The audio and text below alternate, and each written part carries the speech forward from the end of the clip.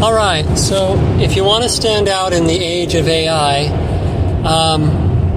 then don't be polished. Don't be too polished, but I think it's more like don't be polished. Go rough.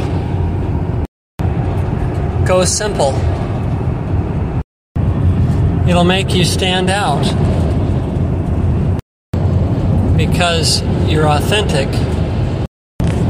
And more people are craving the authentic and the real.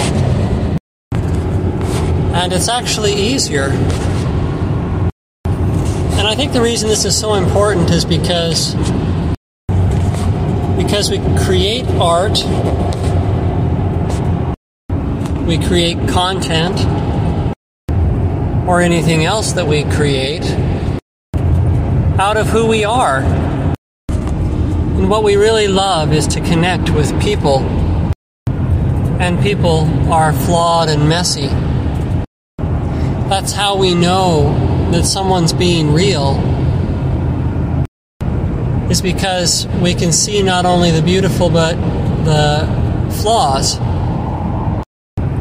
And it seems to be a sure sign that we're speaking with somebody who is to some degree false when what they present to us is too perfect or too polished. In fact, we live in a world where that's praised and that's expected. We look for every, T to be crossed and every I to be dotted. But that's changing. AI can do that. It can go behind us and cross every T and dot every I. But it's a short... In half a mile, take exit 178A for I-10 East toward Tucson. Excuse me, that's my navigator. So it's a sure sign that we are dealing with somebody who is trying to be something... Take exit 178A. Something more than themselves. I really think I'm going to do this. I pray that God will help me to know what to do with the perfectionist inside of myself. I think that I will start by not editing this recording, and you'll know that it's real, perhaps. Perhaps this could be simulated as well, but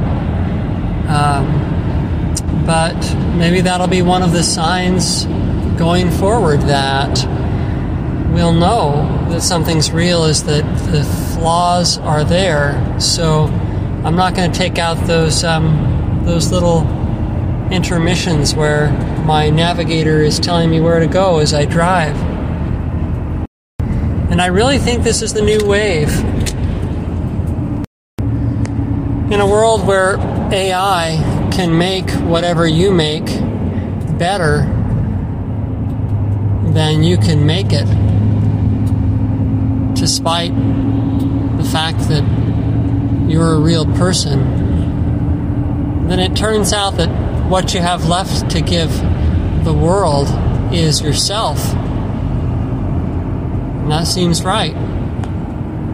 That what we have to give the world is ourselves, and perhaps that's all that any of us ever had to give was ourselves.